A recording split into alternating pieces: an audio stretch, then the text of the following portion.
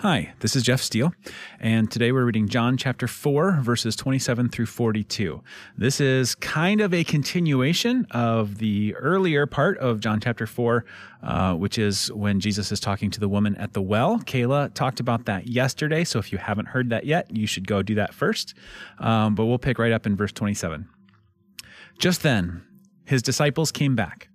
They were shocked to find him talking to a woman, but none of them had the nerve to ask, "What do you want with her?" or "Why are you talking to her?" The woman left her water jar beside the well and ran back to the village, telling everyone, "Come and see a man who told me everything I ever did. Could he possibly be the Messiah?"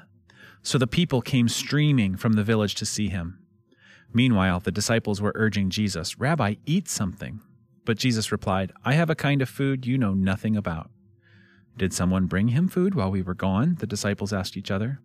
Then Jesus explained, "My nourishment comes from doing the will of God, who sent me, and from finishing his work.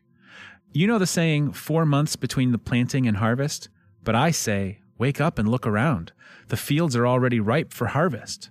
The harvesters are paid good wages, and the fruit they harvest is people brought to eternal life. What joy awaits both the planter and the harvester alike. You know the saying, one plants and another harvests, and it's true. I sent you to harvest where you didn't plant. Others had already done the work, and now you will get to gather the harvest." Many Samaritans from the village believed in Jesus because the woman had said, "He told me everything I ever did." When they came out to see him, they begged him to stay in their village, so he stayed for 2 days, long enough for many more to hear his message and believe. Then they said to the woman, "Now we believe, not just because of what you told us, but because we have heard him ourselves. Now we know that he is indeed the Savior of the world." So there are a couple of things going on here. We have the conclusion of the story of the woman at the well, and then we kind of have this scene within a scene where Jesus is giving a teaching to his disciples that kind of seems to be not really related to what else is happening, but then again, it kind of is.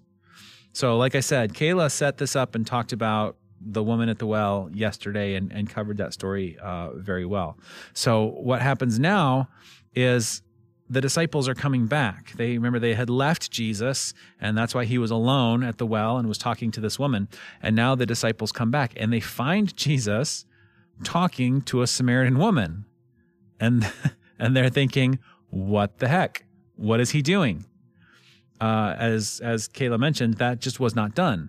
It was not appropriate. It was not something that people considered acceptable. And yet here was Jesus having a conversation with a woman he really had no business talking to. And I think that it's kind of interesting that they're all thinking it, but nobody wants to say it. I could see the disciples kind of like nudging each other, like, "You ask him. No, you do it. I dare you to ask Jesus. What is he doing?"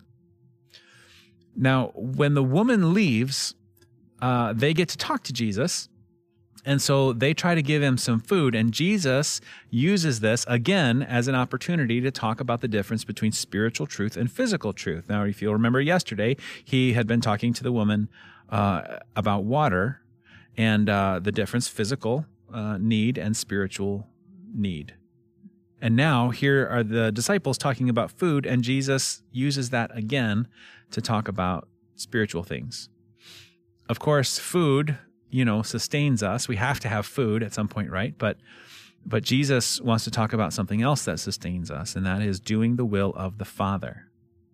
Specifically, he talks about gathering a harvest. And this is interesting because the harvest that he's talking about is belief. People who are gathered for eternal life, he says. And remember, that's what Jesus called people to. That's what he called his disciples to. And he uses a really interesting phrase here. He says, "Wake up and look around." Now, if you are telling somebody to wake up and look around, it's usually because they missed something. When you say to somebody, "Hey, wake up," it's usually because they're daydreaming, or they're lost in thought, or, they're maybe otherwise detached from something they should be doing. Maybe they actually did fall asleep, watching a movie or something like that. You have that person in your family. You're like, "Yeah, let's watch a movie." Yeah, you're going to make it to the end of this movie, I'm sure, right? Wake up. And so if you're using that phrase, it's because somebody is, detached from something they should be doing. And so Jesus says to his disciples, wake up. Why did they need to wake up? They weren't literally asleep. What did they miss? Do you remember what they wanted to ask Jesus? They wanted to say, why are you talking to this woman? That's weird, right? Jesus, that's inappropriate. That's unacceptable. And to them, Jesus says, wake up and look around and see the harvest.